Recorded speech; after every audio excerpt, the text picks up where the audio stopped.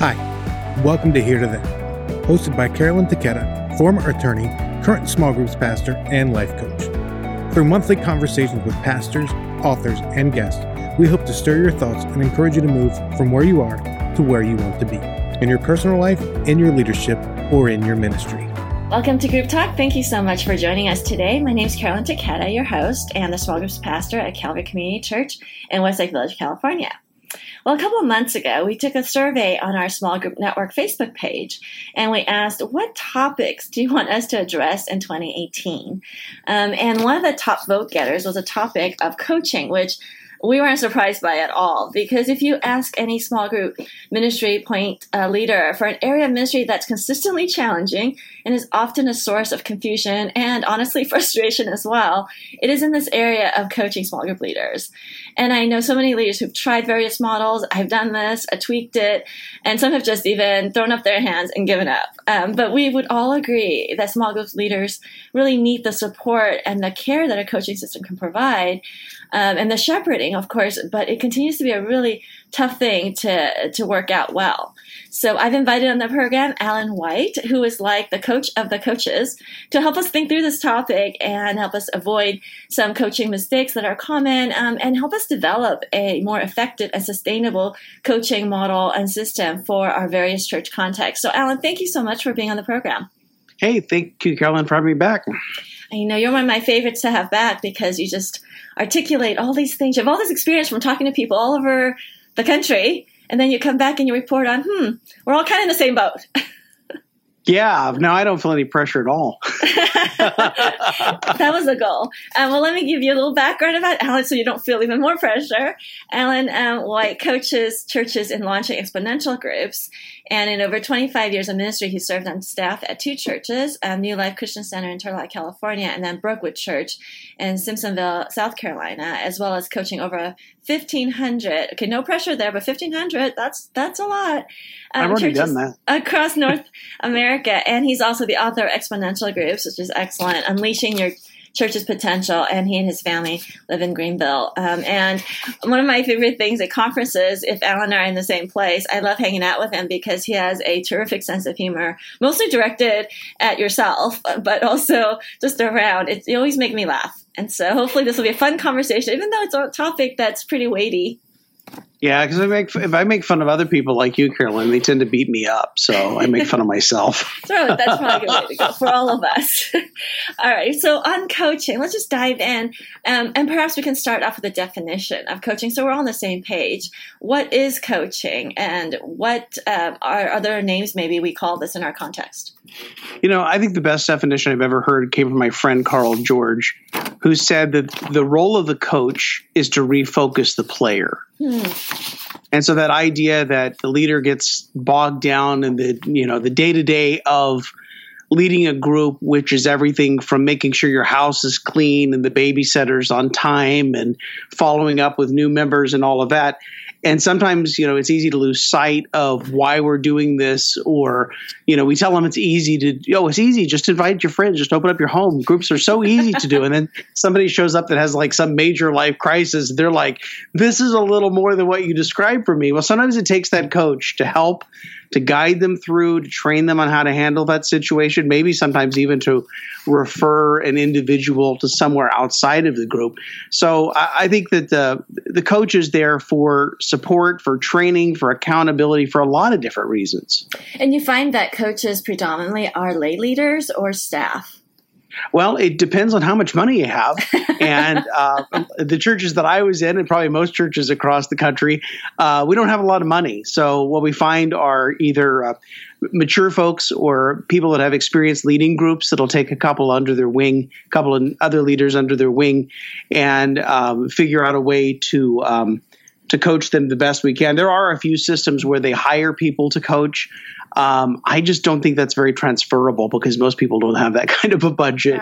Right. That's true. And I do think having lay leaders in some regard is helpful because it gives them a chance for certain small group leaders with those gifting to expand and grow in those areas and get discipled on a different level. So it does open that up in a way that maybe if you're in a church that there's not a lot of opportunities for that level of spiritual mentorship would be a great way to serve. Yeah, definitely. And what I like about it is it gives people with, some of the big L leadership gifts, it gives them an opportunity to serve in a way that fits their capacity to lead. Yes. And even looking at the church I served at last, Brookwood here in Greenville, South Carolina, looking around the table at our monthly meeting of our leadership team. So these were leaders of leaders of leaders. So they had coaches had leaders, leaders had groups. But, kind of doing the math in my head, not only did I realize I could never hire people of this caliber to work on my staff, but on any given meeting with that group, I probably had well over $1.5 million in annual salaries represented in that room. Wow. So definitely, people that had great leadership capacity, that were doing that in the marketplace, and then they could lend their gifts to the church to invest in small group ministry. Yes. So that all sounds good. And we can agree that it's really necessary. But why is coaching, Alan, such a challenging area for small groups ministry? And what are some issues that just come up that makes it so difficult? Well, first of all, it's hard work. It is hard work finding the right people, investing in those people, and beginning to – this was equally hard for me, was learning to lead the ministry in a different way. Whereas explain that. Everything didn't depend on me anymore. And so I had to begin to hand off not just responsibilities, but also authority to people that were volunteer, people that I trusted, people that I invested in. And it's like I began to focus on a smaller group of people. Imagine that in small groups ministry. But I focused on a smaller group. I focused on a team. And I didn't put my energy toward leaders or connecting people into groups or anything like that anymore. And I personally have not recruited a small group leader since 2004. But it was a matter of finding these people, investing in them, meeting with them, sharing the ministry with them. And it's probably been among my best experience in ministry is having that team of people that were leading the small group together with me and regarding them more so as equals than underlings that I was going to delegate assignments to, and then they had to go meet their assignments and come back. That they weren't just my worker bees; they were my partners, and that was a tremendous thing. But it took a lot of me having to give up some control. Yeah. And my name is Alan. I'm a recovering control freak. So I think that's probably the piece that's hard. And some of the control freak piece I totally get, but it's also because we want to make sure that our leaders are shepherded well. And so I think people have different styles of leadership. And so if you recruit a coach whose style of leadership is a little different than yours, it makes it tougher to kind of release that and value that and see God use that. So that's a really good word for us, control freaks. I would join myself in that. I read an article on your blog recently about a national survey you did of small group pastors that's related to coaching. And it was so interesting because the stats that you reported, they pretty much resonated with me. I could totally relate to it. And so I wanted to talk a little bit about what you found, because I'm pretty sure our listeners could probably relate as well. Yeah, I don't have a survey right in front of me, but I know a lot of people struggled with what do they do? Or some of the other answers that ranked really high were identifying and recruiting the right people. How do you do that? Who do you look for? What do you look for? There was some concern about communication between coaches and small group leaders.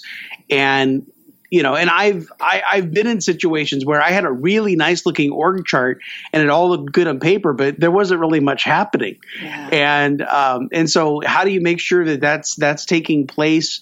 How do people know what to do? All of those sorts of things that came out of the survey from, churches of various sizes, from across North America, but they were all kind of resonated with some of the same things as far as what's the role, who's the right person for the role, how do I recruit them, all of those kinds of things. Which is similar to what we do, kind of the level down would be with the small group leaders itself. It's all quite similar. One of the things that wasn't in your survey that I have found to be challenging is the chemistry between the coach and the leaders. Like, that's really important. That's the intangible that I didn't understand as I was getting into coaching, that, to some extent, it's a little bit of a matchmaker, unless they planted those people themselves, which works fabulously better. But if they hadn't, and I was bringing in a coach midstream, or even with new leaders, which is a better model, always doing with newer leaders. But I couldn't account for, would these people click? And if they don't click, then it's so much harder. Because then they're discouraged because people don't want to meet with them and vice versa. But when there's a natural affinity or click or chemistry or that intangible thing that wants them to be together, where God just kind of makes that happen, then it just doesn't even like work. There's so much joy for both the leader and the coach, and then makes your work, our job, so much easier. But how do you account for that chemistry thing? Well, some of it, like what you're saying, is if a group started from members of a group, going out and starting their own group, then the natural coach there would be the leader of the group that they came out of. Right. Because more than anything, coaching is built on a relationship. Mm-hmm. It's not a task. It's not an authority thing. It's not a hierarchy. It's got to have that relationship. And so the other thing is if they already know each other.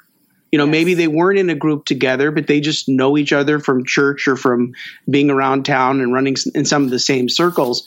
So, I more so than even geography, I would go with where are those relationships currently lie. Now, I did make one mistake, and I repented of this many, many times. Well, the mistake as far as connecting coaches with leaders they had a relationship with is I allowed a man to coach his son-in-law. Oh, and that was a big mistake. You must have been young back then. I apologize profusely for that one, and I unlinked it as soon as I could. But, it's bad enough getting advice from your father-in-law. Now you're going to be coached by your father-in-law. And I'm really surprised that he didn't just, quit and delete my phone number. But so did you try the mother-in-law and the daughter as well? I didn't do that. I learned my lesson the hard way. But, the other thing, too, that I've done over the years is try to set something up as a trial run. Mm. So instead of saying that, the person that is highly task-oriented, highly detailed, is going to be the coach of this very amiable, friendly, outgoing person who they're never going to get a report from. Let's face it, it's not going to happen. But the coach is so desperate to get a report right. Well, I would give it a trial run and say, okay, we're coming up on this new series. I'm going to partner you guys together. It's only for 6 weeks. Let's see how it goes. That's good. And if they benefited from it, then we can continue it on. If for some reason, it just didn't work, rub somebody the wrong way, then we could say, well, let's go back and think this through again. Oh, that's great. But at least it was only 6 weeks. And it's like, okay, it's the end of the commitment, and now we're going to go a different direction with this. Whereas, if you say this is going to be the coach for you the rest of your life, if it really is a bad fit, you may lose the leader, the coach, or both of them to some other church. Yes. So it's good to do a trial dating before you actually end up Absolutely engaged. It's a great idea. All right, well, let's get to the top 5 coaching mistakes you've seen with small group point people. You want to run us down through those? And are these in any particular order, or are these like just? No, there's no particular order. Okay. And this isn't people may have another 5. I had 10, but you limited me to 5. So we have. So if your 5 are in the other 5, that's Carolyn's fault. Oh, nice. But you can go on Helen's blog and read them all. All right. So we can start at the top if you want to, Carolyn. Sure. However you want to go. All right, number 1, no coaches. Okay, these are my peers, and I've been here at seasons 2 where I just want to give up because it's so much work. It's so hard. It is a lot of work, but here's what happened to us. The first time we did small groups was back in 1994 at our church at New Life out in California. And we weren't very big at the time. I think we were maybe 250 on the weekend. And so we recruited 10 top-notch people from our congregation to lead groups. They all started in January of 94. They all quit in December of 94. Okay, you got a year out of it. Yeah, a year. But my continuity was 0% is exactly how that was. And, and I'm not afraid of these stories because it's real life. And some people are heartened by the fact that all my groups quit. But anyway, we went back and asked them, very important questions. Do you love Jesus? Do you want to go to heaven? Why did you quit leading your group? Because there's no correlation between those. Not at all. No guilt there. But what they came back to us and said was, was, well, we kind of felt like a lone ranger leading our group. Now, this seemed a little ridiculous because the pastor and I were available to them. I mean, we're a church of 250 people. In fact, we talked to them all the time. Oh, that's interesting. But we weren't having intentional conversations about what was going on in their small groups and how they were doing as leading and where they needed to be encouraged and where they needed to have some training. And so what we discovered was that if without any kind of coaching, people tended to, they would kind of burn out or they would lose focus or it would just become too much. But here's the thing. Here's kind of the silver lining, if that's been the experience of anybody who's listening to this, is that if you have group leaders that have not been coached very well or have not been coached at all, but they've figured it out good enough how to keep their group going, you have a great pool of potential coaches that you could invite to help new leaders. By experience, So there is a good piece in that is if you're coaching for whatever reason has failed, you do have a benefit in that these people have figured it out and they have something that they could offer a new leader if it doesn't know as much as they do. Right. So we know that we do need some intentionality about having people shepherd it. Number 2 is unclear expectation of coaches, and I've been guilty of this too. Yeah, so we get this idea because people listen to podcasts and they go, well, that Alan White guy said we should have coaches, or Carl George said we should have coaches, or Steve Gladen said we should have coaches. And so we recruit these people to coach, but we're not really sure about what they should do. So I had this coach a number of years ago. We'll call her Carol because that was her name. And that's no protecting any people. So I had Carol, I had Dan, that was the other coach. And so I thought we're going to start this off right because last time we had no coaches. This time I have 2, then we're going to build with that. And we would do the huddles where we'd get all the leaders together. And the coaches were in the room and they were available and they were there to greet their leaders. And guess who did all the training and who led all the meetings? Alan White. That was the problem right there. And so I'd send them out. They would visit groups and they would fill out a little report and bring it back to me. So Carol comes by my office one day and she says, I feel like I'm your spy. And she said it like mysterious like that. I said, why do you feel like you're my spy, Carol? She said, well, I'm going to these groups and I'm gathering this information and filling out these reports and turning them into you. She says, I feel like I'm your spy. I said, well, it's because you are my spy.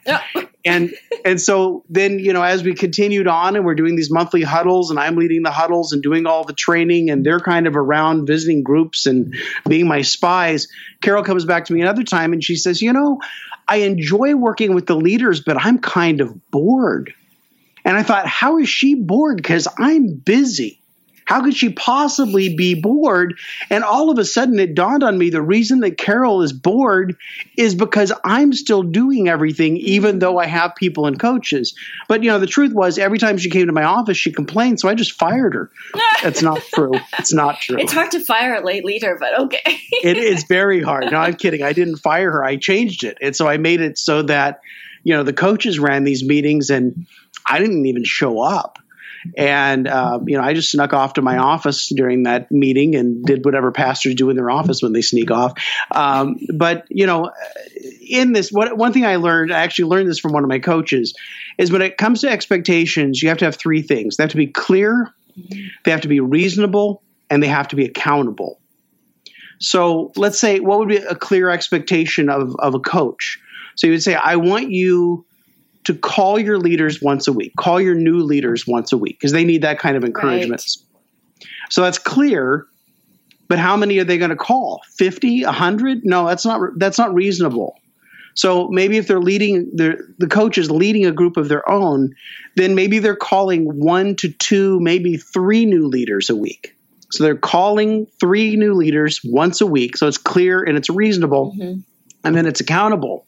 Because either me or a person on my leadership team is going to give them a call and they're going to say, so tell me what you're learning from the leaders that you're talking to. And the coach would maybe say, oh, I haven't had a chance to talk to him this week. You say, that's okay. Why don't you take the next couple of days, make your calls, and I'll call you back on Friday and hear what and the assumption is that they're doing it, not, we don't want it to be heavy handed. Right. but so clear, reasonable, and accountable. Well, those are good. And to keep it fairly simple, I think it's okay to learn together. The group that I worked with that I really loved working with out in California, I brought him in and I said, here's the deal, guys.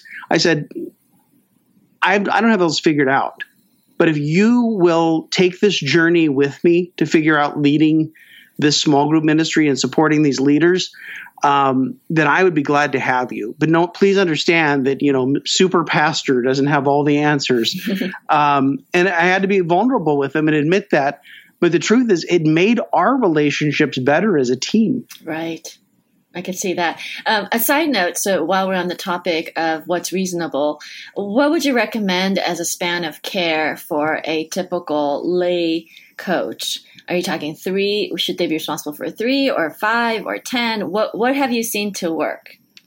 I actually go with a different kind of metric in that you think when a coach calls a leader, they're going to ask about that leader's primary relationships. Mm-hmm. So here's my measure. They can coach as many as they want as long as by memory they know the leader's spouse's name and the name of the leader's children.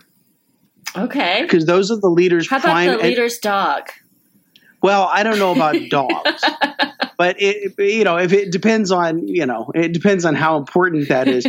And I've had people that have led, they've coached 3 groups and they were brilliant, and I gave them a 4th and they were a disaster. Huh. But then I had one guy that coached 25 groups, and he was single at the time. He was there before and after all 3 services on Sunday morning and connected with them. And, he just had the capacity to do that. Not everybody does. So I think it really has to be, and I know Steve Gladen talks about knowing important dates in people's lives and those sorts of things. But, not on an index card, not in a database, not in your contacts on your phone, but from memory. Because you're not always going to have those things. And if you see somebody in the store and you're asking about their wife, how is Mrs. What's her name? That doesn't work. Oh, that's really personal and warming. That does well for our relationship. That's a good word. So there's not necessarily a mechanical number. And I like your point about the person who could handle 25 versus the person who could handle 3. I think people have different capacities, different seasons of life. If they have young children, they're not going to have as much time, depending on their workload, depending on commute. I mean, there's so many factors. And I have 4 kids between 4 and 16, and sometimes I call them the wrong name. So I don't. So your capacity, you're saying, is 1. You can handle 1 leader. Alan. It's like Sam, Timothy, Jesse. Oh, Julia. You're Julia. I forgot. And your wife's name would be, Tiffany. Okay, I can lead one. I can lead one. I can lead myself barely. All right. And then number 3, he says lack of accountability. And this ties in a little bit what you were saying earlier, clear, reasonable, and accountable. So lack of accountability is towards with you as the point leader, right? Yeah. And the thing is, we hate doing this. I know, because you feel like the bad guy. You don't want to feel like the cop. That's the thing. But here's the deal. If we say it's important and we never check up on people, then it's not important. That's true. And with us, we get distracted. Oh, I got to write the lesson for this week. Oh, I got to do a study. I got to visit somebody. I got to, check my Facebook 12 times, and I've only done it 10 times today. We get into all of this stuff, and why don't we pick up the phone and we'll send them an email. Well, that's personal. We got to pick up the phone. I think it's because we're afraid it's going to be a hard conversation. Maybe. But the reality is, and this isn't original with me, we have to inspect what we expect. Yes. Otherwise, it's not going to happen. But on the other hand, we can't make it legalistic because sometimes we get into accountability, and accountability sounds like accounting. But then 1 Corinthians 13 tells us that love keeps no record of wrongs. So, we have to soften that a little bit. There was one church I was working with in Pennsylvania that their coaching became so rigid and so legalistic, they had to actually fire all their coaches and not do it for at least a year because it just got really intense and creepy. And nobody wants that. So you don't have to feel like Big Brother taking a 5-page report. Yeah. But then if you don't ask, then you don't know. Yes. And you can't assume that things are happening, because then you'll go, oh, well, I coach these 5 groups, but I haven't talked to them in, a year and a half. And then you start calling them and you go, well, apparently I'm coaching, 2 groups and one of them is barely making it. So, some of that you just have to, because if you don't contact them, here's what happens. As the small group pastor or director, you get frustrated because you're counting on these coaches to make this investment in the lives of these leaders. The coaches are starting to feel guilty because they're not making the calls. I know I should make the calls. And they want to start avoiding you. Yeah. Yes. And it's almost, not to make too much of this, but it's almost a spiritual thing of, I don't want to pick up the phone and call the coaches. The coaches don't want to pick up the phone and call the leader. The leader doesn't want to pick up the phone. And it's like, if we can push past that, then maybe it's an opportunity to train. Maybe it's an opportunity to encourage. Maybe it's an opportunity to say, you know what? I think this is just a bad fit. I think you should stop coaching. And then you're going to be less frustrated and they're going to be relieved.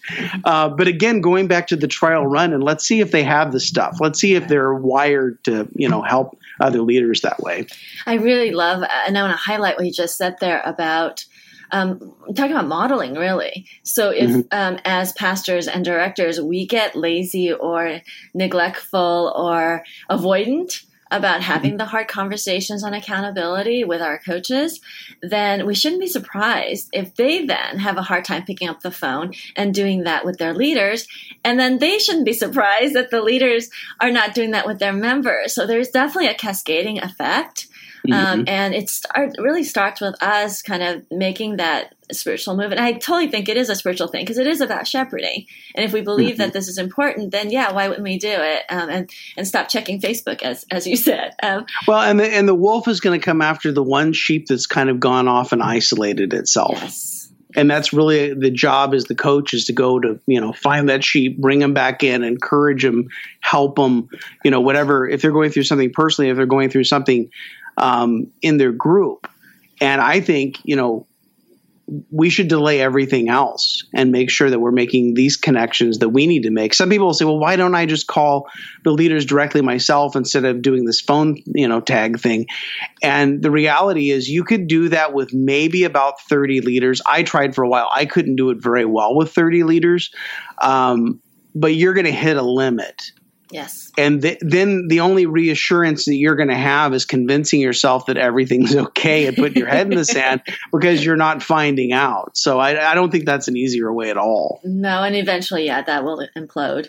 Okay, so number 4 is coaching all the leaders the same way. Talk to us about that. Yeah, so if we try to say, okay, we're going to do this coaching. So we're going to get all the leaders together. And some of them started last week and some of them have been, leading a group for 30 years. I mean, there are those that are out there.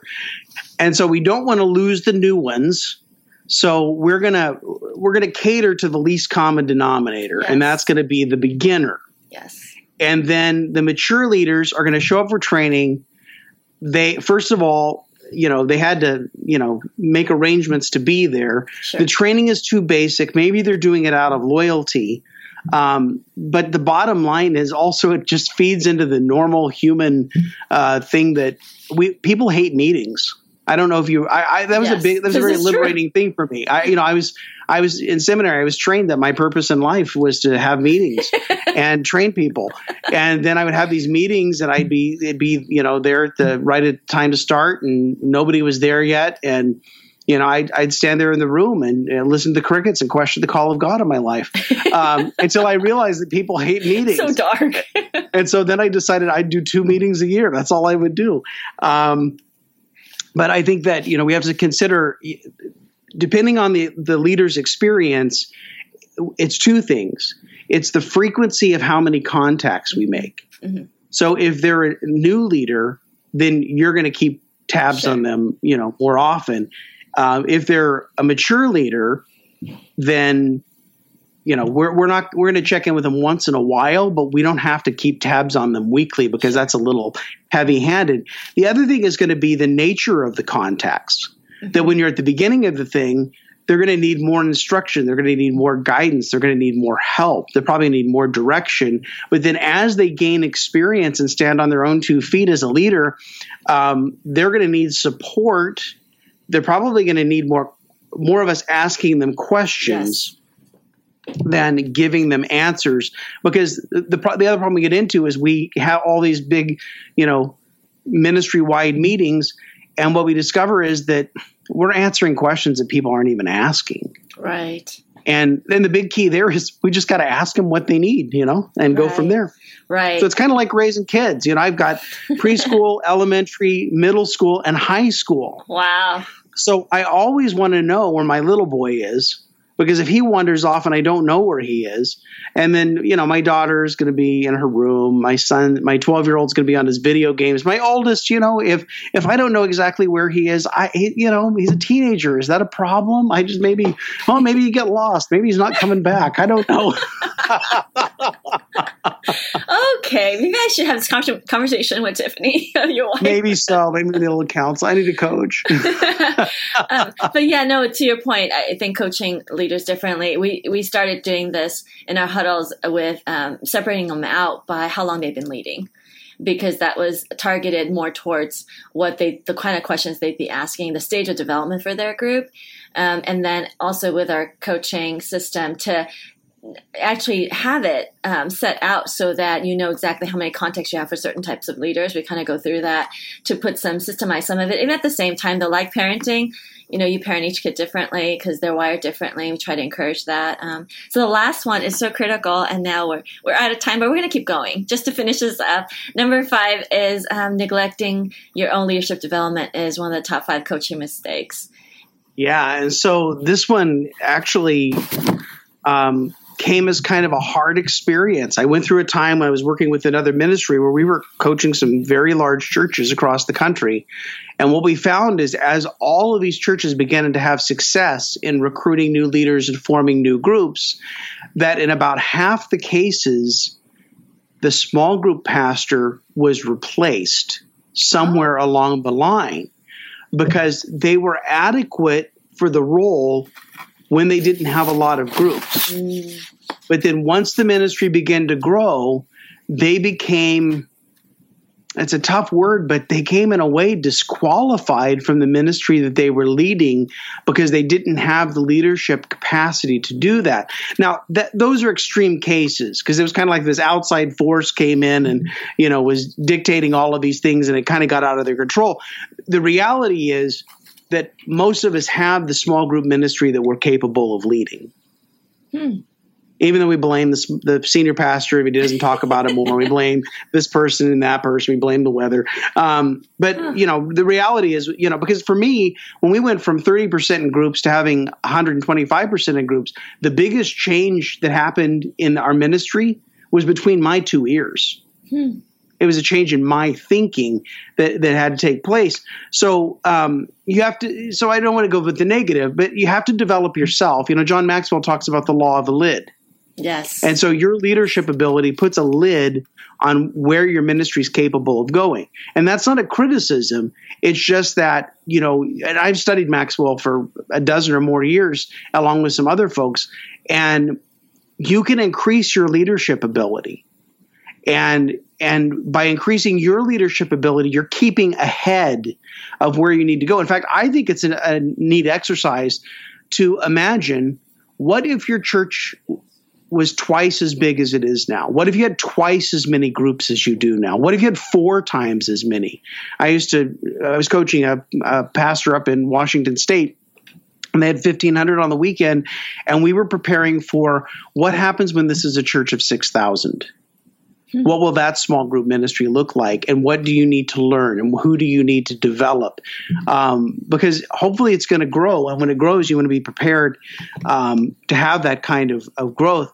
The other thing, too, and this was a big learning for me, was giving other people opportunities for leadership. Yes. And so, again, releasing some of that control, because even if you had double the number of groups that you have now, you shouldn't have more work than you currently have. Well, we only still have the same number of hours we have. That's right. So you have to involve more people. You have to develop, instead of developing leaders, maybe you're developing coaches. Right. If you're at a church over 1,000, instead of developing coaches, you're investing in a leadership team that's going to supervise the coaches. And so it really is a matter of investing in others, working yourself out of the job of training and supporting leaders so that you can work yourself into the job of training and supporting coaches, and then eventually training and supporting, leaders of leaders of leaders. And not everybody has the luxury of hiring staff. The church I served here in Greenville, 6,500 on the weekend. I had one full-time assistant, and that was all of my staff. Wow. Everyone else was volunteer. Now, my predecessor had a good deal of that already set up.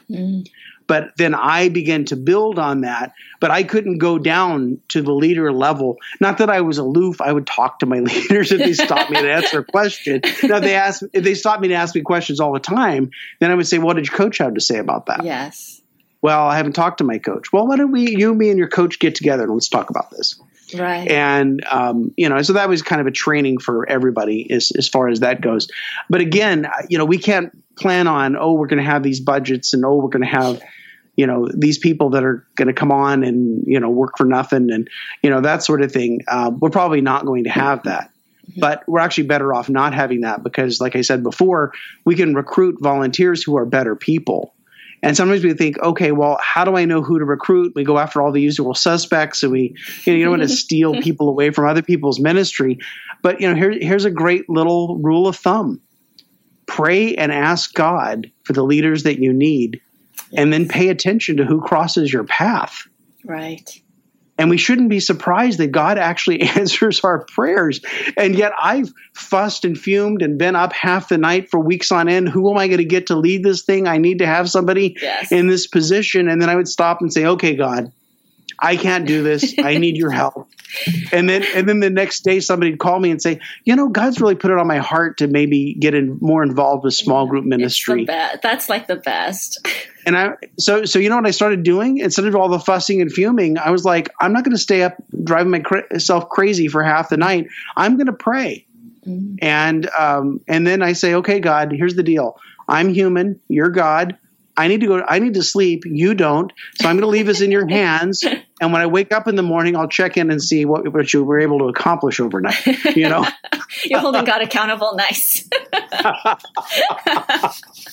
No, but I'm laughing because I've so been there as well. And I think it's a really good word. Coaching is so critical because it makes our ministry scalable. And if we want to see growth and more people impacted, more people in community, you really can't avoid some version of coaching and investing in that next layer and then beyond, depending on the size. So thank you so much for your words of wisdom. And Alan's a friend of the Small Group Network, and he's active on our Facebook page. So if you want to ask him questions or interact with him or push back or share a joke, I don't know, whatever you'd like to engage with Alan, you can do that on our Facebook page. He also has a website, alanwhite.org, and his book, Exponential Groups. I think there's a link on your website in your blog, but it's also exponentialgroupsbook.com. And that has 2 chapters on coaching. So it's much more detailed than what we were able to get into during our time. Alan also has a consulting business or coaching business with a course. And you were just telling me that you're all full up now. You're taking a waiting list. So if people want to be on the waiting list, they can contact you via a website. Yeah, we have a course that we just closed a week or so ago called Coaching Exponential Groups that touches on some of the things we talked about today and a bunch of other stuff that I didn't cover in the book. But yeah, just send me an email. We'll be opening it up again later this year. I'm not sure exactly when, but I'll let you know. Yes. So you can go on his website for that. And I'm on his distribution list. So I get, it seems almost weekly or every couple of weeks. Alan's a terrific writer and he's got great practical content, which I appreciate. And so those just come through my email and I get to go, and a lot of them actually have been around coaching, which is what prompted me calling him up and saying, hey, can we talk about this? Because you keep writing about this. And I know that's such a core area for us. So thank you, Alan, so much. God bless you and your ministry. You're welcome. Thank you very much. And thank you for listening to Group Talk. If you like what you hear, please leave us a positive rating on iTunes, which helps other ministry leaders find us. And if you want to give me any feedback, feel free to do that via our Facebook or Twitter, or any of our small group network social media. So we will see you next time. God bless. Thank you for listening to Here to There, part of the Group Talk network of podcasts. If you like what you've heard, make sure you subscribe on Apple Podcasts, Spotify, or wherever you get your favorite podcasts. If you want to learn more, make sure you check out smallgroupnetwork.com for more resources.